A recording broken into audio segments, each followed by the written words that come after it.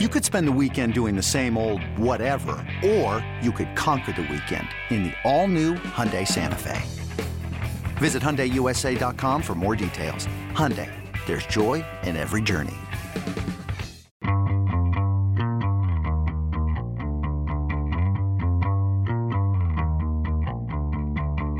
Hey everybody, this is Richard Deitch, and welcome to the Sports Media Podcast. My producers, as always, are Patrick Antonetti and Sean Cherry. Our guest this week is a regular on this podcast, and certainly was a regular on the podcast that I did at Sports Illustrated, James Andrew Miller. He's the best-selling author of books on CAA, ESPN, and Saturday Night Live. He's the host of the Origins podcast, which is part of the Cadence 13 family, as I am. And you have been reading his work and hearing his thoughts on media for many years. And Jim Miller joins me today. Jim, I wish the topic that we're going to talk about was a more positive topic, but it's unfortunately not. As sort of we have seen in 2020 with companies laying off people, including one of the companies I work at, The Athletic, and NBC Sports, and SB Nation, and Sports Illustrated, and the list goes on and on. This week, ESPN announced its layoffs. 300 people are being laid off from the company, and then they are not filling an existing 200 jobs. Probably in addition to that, Jim, there will be talent, as I reported and others have reported, who are not going to be re-signed whenever their contract is up, and that, of course, is another way to do cost savings, in addition to new talent or existing talent not being re-signed to anywhere probably close to the financial deals that they got. So that sets up my conversation with you. How did you view the news this week of the ESPN layoffs? Well, unfortunately, it wasn't a surprise. I mean, I think that this is something that the network, in particular Jimmy Pitaro, they've been trying to avoid for many, many months. And I think probably from a strategic business point of view, they knew that there would be some sort of adjustment that would have to be made prior to even COVID, just because of the nature of the way the business is changing. Several years ago, they had to do a round of layoffs as they migrated from linear to digital, and there unfortunately there are transformations that are going on apart from the pandemic that require them to make adjustments as well. But it's, look, it's brutal. And somebody asked me yesterday, why do ESPN layoffs seem to register more prominently on the cultural radar? Look, the airlines have had to lay off, and they will have to lay off tens of thousands of flight attendants and maintenance workers and others. And we're talking about, 500 people here, but it's still a big deal, and it's certainly a big deal to these 500 individuals.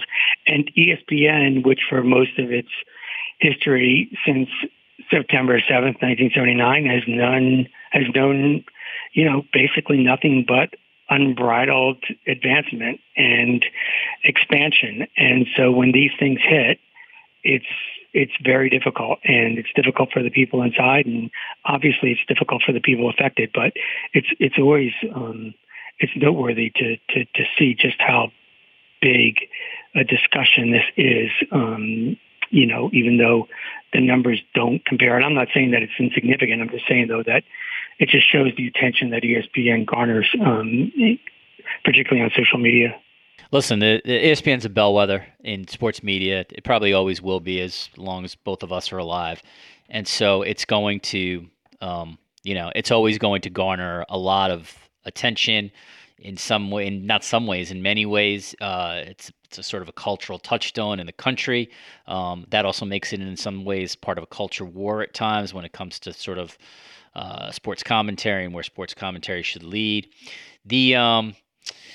You've written about this over the last couple of years, and I've written about this. And I think one of the things, and this, you probably note this oftentimes in your book, was, ESPN was always thought to be like the safe harbor when it came to the sports media. It's like the one place where, no one's immune to layoffs, but generally speaking, if you were there in the 90s, early 2000s. You probably were approaching that as a lifetime job. So then comes May of 2013, 400 layoffs. Then comes 2015, 300 layoffs, 300 employees. And that, if you remember, Jim, and I know you do, that 5% cut was really gutting because those were long time behind the scenes people. 2017 in April, that's the elimination with a lot of well-known people who were in front of the camera, a lot of front-facing TV people like my friend Jay McManus and Ashley Fox and Ed Werder and others. And then in late people. Yeah, and then in 2017, 100 more additional layoffs. And then obviously now we got to this I'm week. sorry, I meant 100 of the 1,000. Yes. Right, 100. So I lay all that out, Jim, to say that like what has become pretty clear, I think, in this last 10-year stretch is every 2 or 3 years we're going to continue to see layoffs at this place. I hope that this is not the case, but the pattern exists that this is just going to be a continuation and not the end. Right. I think it's important, though, to throw out a little bit of context, which is, there's the situation at ESPN, and then there's the larger equation that's at work in the industry itself. I mean, just today, Viacom, CBS, their ad revenue dropped 6%. I mean, that's tough stuff. And that's going to, it affects their valuation, which has been incredibly damaged during COVID and for the past year. And so I think that it's important not to conflate, what's going on with CBS, with ESPN as just an ESPN situation, and conflate it with just past ESPN layoffs. These are things that there are some industry trends at work. NBC Sports, CBS Sports, Fox, I think that all of them are under financial pressure and trying to make tough decisions about their workforce. And so I'm not trying to be an apologist for ESPN or Disney, but I do think that there are, particularly with the pandemic, there's a bunch of things at work here that are going to be, that all of these places are going to be grappling with for quite a long time. Yeah, that's well said, and I appreciate you giving that context. That's true. So let's talk about one of those things. And again, I don't know how much you are these days in sort of the, in the weeds when it comes to sort of ESPN departments, but what's very clear about this layoff is the attempt to have cost savings from remote productions. And so what that basically means is that they're going to try to broadcast games with a much leaner staff and trying to save money as best they can on travel expenses. So you're going to start to see games called from production facilities, perhaps games. I'm not talking about the biggest games, but just ESPN's got a lot of inventory, remember, especially in college. Broadcasters and announcers perhaps calling games from their house, even in a post-COVID universe. Not as many production trucks, obviously, going to these games. And so, the rationale, I guess, Jim, from places like ESPN and others is, they're going to need less people within the remote production because you're not traveling as much. You can do this in your headquarters where you've constructed this $100 million studio. So you are correct in the fact that part of what happened at ESPN this week is part of clearly a larger trend when it comes to remote production and saving cash there. Right. Look, one of the dangerous things that started to happen when the pandemic became part of the fabric of our lives is like in May, all of a sudden you started to look and Jimmy Fallon was in his basement and there was Savannah was in her home upstairs and all across all different networks. And I think that, there was a bunch of us who all of a sudden started to say, this could be toothpaste out of the tube because once corporations, look, I have friends in pharma and investment banking or whatever, and they have like 1 million miles on their frequent flyer accounts.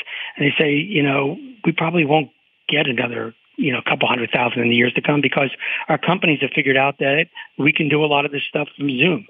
And we don't need to fly 5 people out to a meeting to the home office now. And there's all sorts of adjustments being made across industries, and people have figured out what they can and can't live with. And I think that one of the things, that's been pretty obvious is that they've done a great job of pivoting to get things on the air, and they've had to figure out ways to engineer remote production in ways that they've never done before.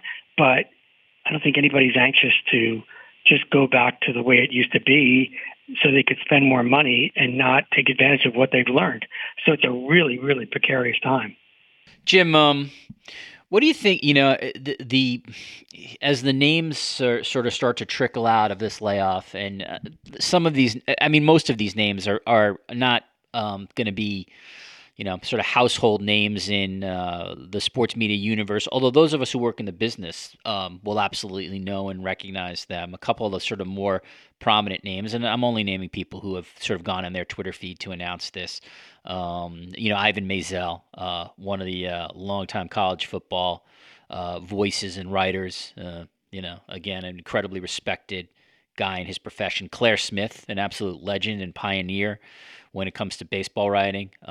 First African-American woman to be a sports columnist at the New York Times, trailblazer in covering baseball, and eventually went to ESPN and was a news editor there. So, because people, Jim, are interested in talent, and because people are interested in sort of front-facing people, from everything that I've sort of reported and learned, and I imagine it might be the same for you, where the on-air people are going to really be impacted is in people either not re-signing contracts heading forward, ESPN essentially just sort of letting those contracts end and they move on, or as talent attempts to renegotiate contracts heading forward, that talent, non-Stephen A. Smith level talent, takes a significant pay cut if they want to stay. What have you heard on all this? Well, let me go back to your earlier point for a moment, because I think that there are, for people who watch ESPN, there are a ton of people, and there always have been, behind the scenes that really make the place run and hum, and, from coordinating producers on down. And there are, unfortunately, numerous people in this latest round who have been there for quite some time, and who, by the way, they just love what they do, and they love the game, and they're like OCD about every single thing. One of these guys is, been in the baseball ecosystem of ESPN for a long time. And his knowledge about baseball and baseball history is encyclopedic, and, that brings to bear, that comes to the forefront every time he does a game, or every time there's a shoulder programming, before or after the game. And I think that it's hard to measure the loss that this will be for ESPN, but there's a lot of institutional memory, and there's just a lot of intellectual capital that's walking out the door. Ivan's a wonderful writer, and the stuff he did with the college football 150, as I just tweeted about, was extraordinary. And there's, person after person after person. There have been a bunch that have not wanted to be public about it, and I want to respect them. They called me and said that they wanted to let me know that they had been let go, but they also wanted to keep it quiet, so I won't sing their praises by name. But I think it is a powerful thing. In terms of talent, look, one of the things that you and I have talked about in the past is exactly what you just referred to. Apart from the Stephen A's and probably, I would say at ESPN, less than 24 individuals who really have bargaining power and who are able to extract significant increases during times like these. It's not a great time, and it's not a great time for, Nick Khan picked a great era when John Skipper decided to be the George Steinbrenner of on-air personnel, and there were big contracts and there were long contracts, and the economics of the time and the threat by FS1 justified it. But now that's all gone. And so I think what you're starting to see, and I heard from several on-air people at ESPN yesterday, who said, look, I'm up next year, and I already told my agent, I don't care. I don't want to raise. I don't need a raise. I just want to continue. I just want the years. We're gonna change our strategy because we understand what's going on, and that may work, and that may work for some people. But I think we have to acknowledge the fact that with reduced remote production, there also may be intended changes in terms of just remote operations, and with that might mean further cuts in terms of on-air people. So let me sort of run something by you on this one last topic that an ESPNer posited to me, and that was that this could mark the end of the sports talk specialist, meaning that not necessarily like Stephen A. Smith, who's going to obviously be part of First Take or whatever that is, and not necessarily even like what Pardon the Interruption is, either with Kornheiser and Wilbon or a post Pardon the Interruption. But the notion of people who are hired at ESPN sort of just to be opinionists, because they generally speaking cost a lot of money, there's a posit there that position may be endangered, as well as a significant reduction in studio hosts, where they thought that they could just get sort of cheaper, younger studio host talent, especially as you sort of just cited before. A lot of the studio hosts in the last 10 years have been paid a ton of money. So on both those things, what do you think? I don't buy it, because ultimately, at the end of the day, ESPN has 8,760 hours to program. And I think that it could be just the opposite, because a lot of rights are going still through the roof, even though the numbers may not justify it, and even though it sounds counterintuitive, particularly given the economic realities of these sports businesses. And yet, at the same time, you can't just put a slide up there. And you're going to need, in fact, I think sports talk is going to maybe have a whole new renaissance, because at the end of the day, it's far less expensive. How many sports is ESPN or other competitors really going to be able to afford now or want to spend the money on in the future? And if you decide that you're not going to bid on X sport, you're still going to have to follow up and program that time on your network. And so I think that you're going to start to look at programming and content that is cheaper to produce, and it may not have a $12 million man like Stephen A. Smith, but it will have there will be a need for talent, there will be a need for content, there will be a need for proprietary branded content. And so I think that some of those jobs are just going to be reimagined in ways that will be even cheaper to produce, and may not have the kind of cash expenditures next to them in terms of salary for these on-air people. Whenever anybody says that, that's going to go away, and that's going to go away, and that's going to go away, ESPN is not going to turn into Netflix. They're not going to start, running sports movies at 10 o'clock in the morning just because they don't have it. They don't want to spend the money. This episode is brought to you by Progressive Insurance. Whether you love true crime or comedy, celebrity interviews or news, you call the shots on what's in your podcast queue. And guess what? Now you can call them on your auto insurance too, with the Name Your Price tool from Progressive. It works just the way it sounds. You tell Progressive how much you want to pay for car insurance, and they'll show you coverage options that fit your budget.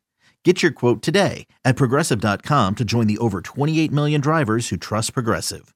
Progressive Casualty Insurance Company and Affiliates. Price and coverage match limited by state law. Before history is written, it's played. Before it's frozen in time, it's fought one shift at a time. Before it's etched in silver, it's carved in ice. What happens next will last forever.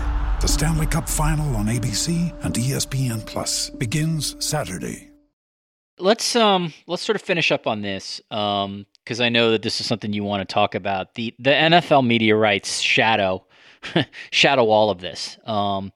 You know, of course, like the coronavirus and the pandemic has impacted industries, all of us, and so that is absolutely going to reduce revenue.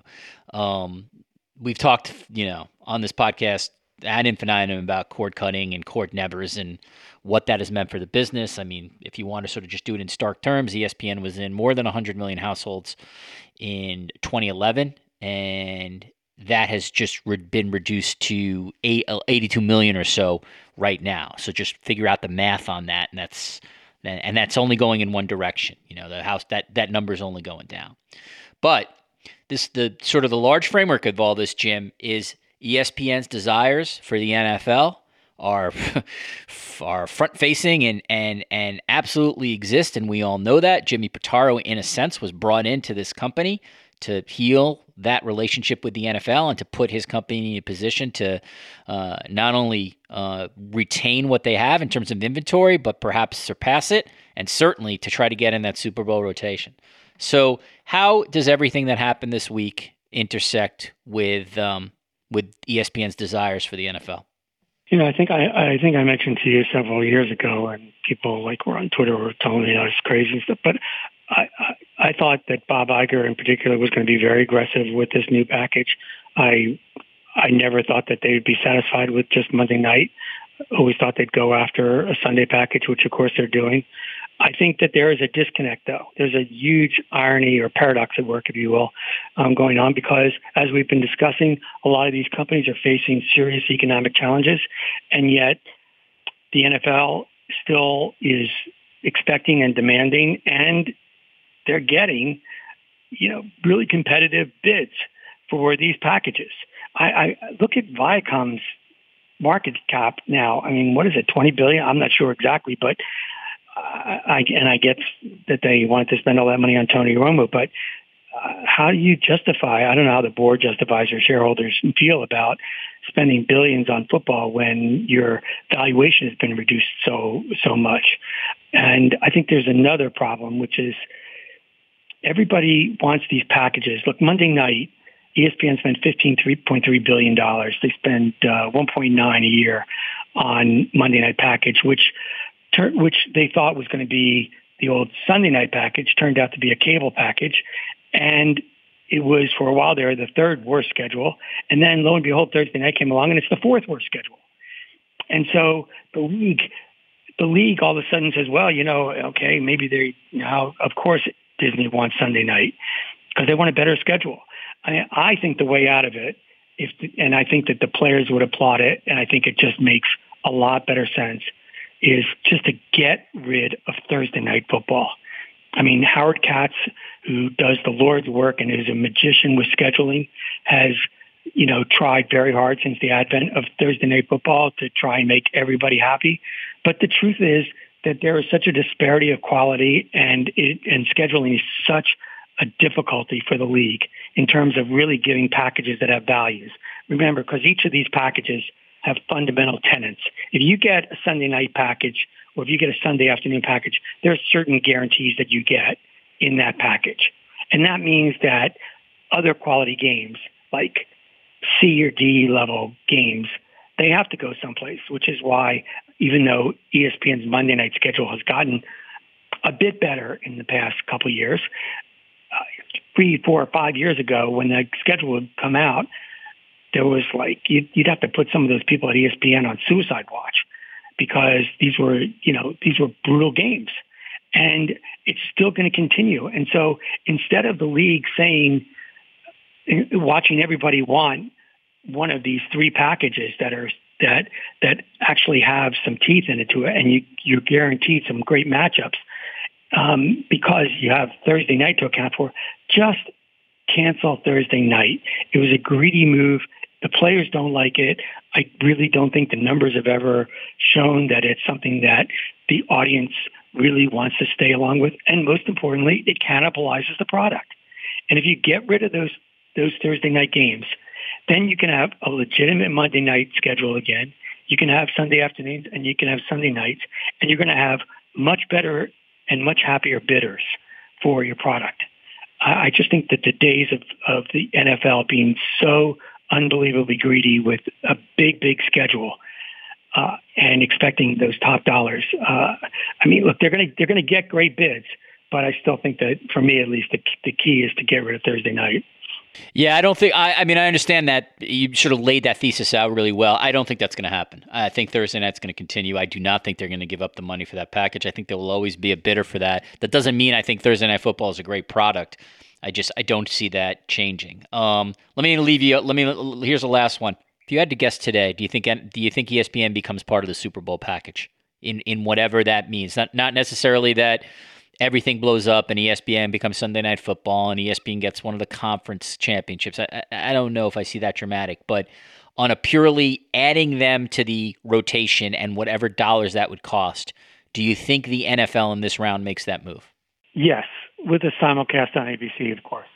ABC, yeah. I should, for the listeners, I should say when I say ESPN, of course the game is going to be on ABC, unquestionably. So I'm with you, Jim. I agree with you. I think they're going to get it this time. What's your thought process as to why? I think, look, if I were CBS, I'd be worried about Sunday afternoon because Les Moonves was always a key architect and a key driver of the relationship between CBS and NFL. He's obviously not there anymore. That's nothing against Sean or David or anybody, but I think I think their valuation may hurt them. Their economic uncertainty. And so even though Disney's going for Sunday night right now, if NBC Comcast were to prevail, they could set their sights on CBS Sunday afternoon package and back into the Super Bowl that way. It's that's one, I'm going to have you back on because the NFL rights negotiation are going to be a little bit crazy just given, all this is happening amid COVID and, amid these networks and companies trying to figure out, what is the ultimate number that they can bid for this. At the same time, it's the most important and most valuable inventory that exists if you still have some kind of, television-based content company. So it's going to be a huge story. Before we go, Jim, is there anything else you wanted to sort of just end on when it comes to these layoffs? It's just once having, lived through many of them at Sports Illustrated and, fortunate enough to obviously keep my job. It just sucks. It sucks. It never gets better. You always know it's coming around the corner and it just absolutely sucks. It sucks a lot. And, when I was writing the book, I realized that, most people don't date ESPN, they marry it because you got to go to the middle of freaking Connecticut. You buy a house there, you put your kids in school there. It's not like, well, CBS is on the west side and NBC Sports is on Fifth Avenue, and you kind of move around. And ESPN is a commitment. It's a lifestyle. It is for many people where they go out of college and they stay there for 20, 30 years. And so I think that one of the things that I realized yesterday that, obviously painfully remember from other rounds is it's not only torturous for people who are laid off and are losing their job, but I also talk to people who, escaped the layoff, but are really sad because their best friends and their colleagues from 10, 15, 20 years are gone. And I had somebody yesterday say to me, I don't even want to come to work. I'm glad I'm coming to work and I feel lucky, but I don't know what it's going to be like without, so-and-so. And so it has all these ripples, and it's certainly not fun for Jimmy Pitaro to be in this position. But all you can do is you hope that all these valuable people get jobs someplace else and that they figure things out in a way going forward where this becomes much less, the exception to the rule than the new normal. James Andrew Miller is a best-selling author of books on CAA, ESPN, and Saturday Night Live. Catch his Origins podcast as well, where he's the host. Jim, I wish the news was better, but I appreciate you coming on today to talk about the impact of the ESPN layoffs, and stay safe and best of health out there. You too, RD. You too. Thanks for having me. All right, back in the studio. My thanks to Jim Miller for coming on today. not a topic that anybody likes really discussing, layoffs, but it is a business story and sports media story, and obviously, as Jim said, when whatever sort of ESPN does is always significant news given its place in the industry. If you like these kind of discussions, and if you like this subject matter, please head to the Sports Media with Richard Deitsch page on Apple Podcast or Stitcher or Google Play, and leave us a 5-star review and some nice comments. Obviously, my podcast company judges everything in terms of metrics, and that counts for us. So please do that. Previous or recent podcasts, I should say, ESPN's Chris Fowler was last week discussing calling college football amid COVID, his interest in calling NFL games perhaps in the future, and how he found the experience of calling Monday Night Football this year. Jordan Cornette and Shea Pepler-Cornette, they're the first married couple to do an ESPN radio show together. It was a lot of fun talking to them. Episode before that, we had a roundtable on sports viewership with three of the preeminent sports viewership experts in the country: Mike Mulvihill of Fox, Laura Kelly of ESPN, Austin Karp, Sports Business Journal, and that got a lot of attention and a lot of downloads, more than I expected. So appreciate you guys listening, and they were really smart. I learned some stuff there. Prior to that, Stan Van Gundy, before he got his NBA coaching job again, I talked about working at Turner and pretty honest about how open he is on how he feels about politics and social justice and racial equality, etc. And then before that, Malika Andrews on reporting 4 months from inside the NBA bubble. ESPN's Malika Andrews. Check out all those previous podcasts. I think you'll find something that you'll enjoy.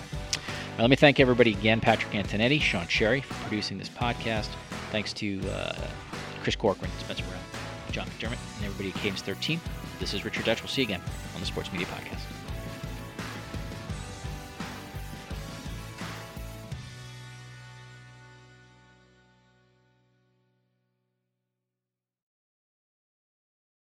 I'm Mark Chapman. Welcome to the Planet Premier League podcast. Each week, Cesc Fabregas, Nader Manua and myself talk all things Premier League. As a player, you don't have time to talk. No. You don't have time to make a plan. You just need to deal with wave after wave after wave. We watched Coach Carter, and he said, afterwards, the game's just about doing this for your teammates. And I remember looking around halfway through the film and half the squad was asleep. Planet Premier League.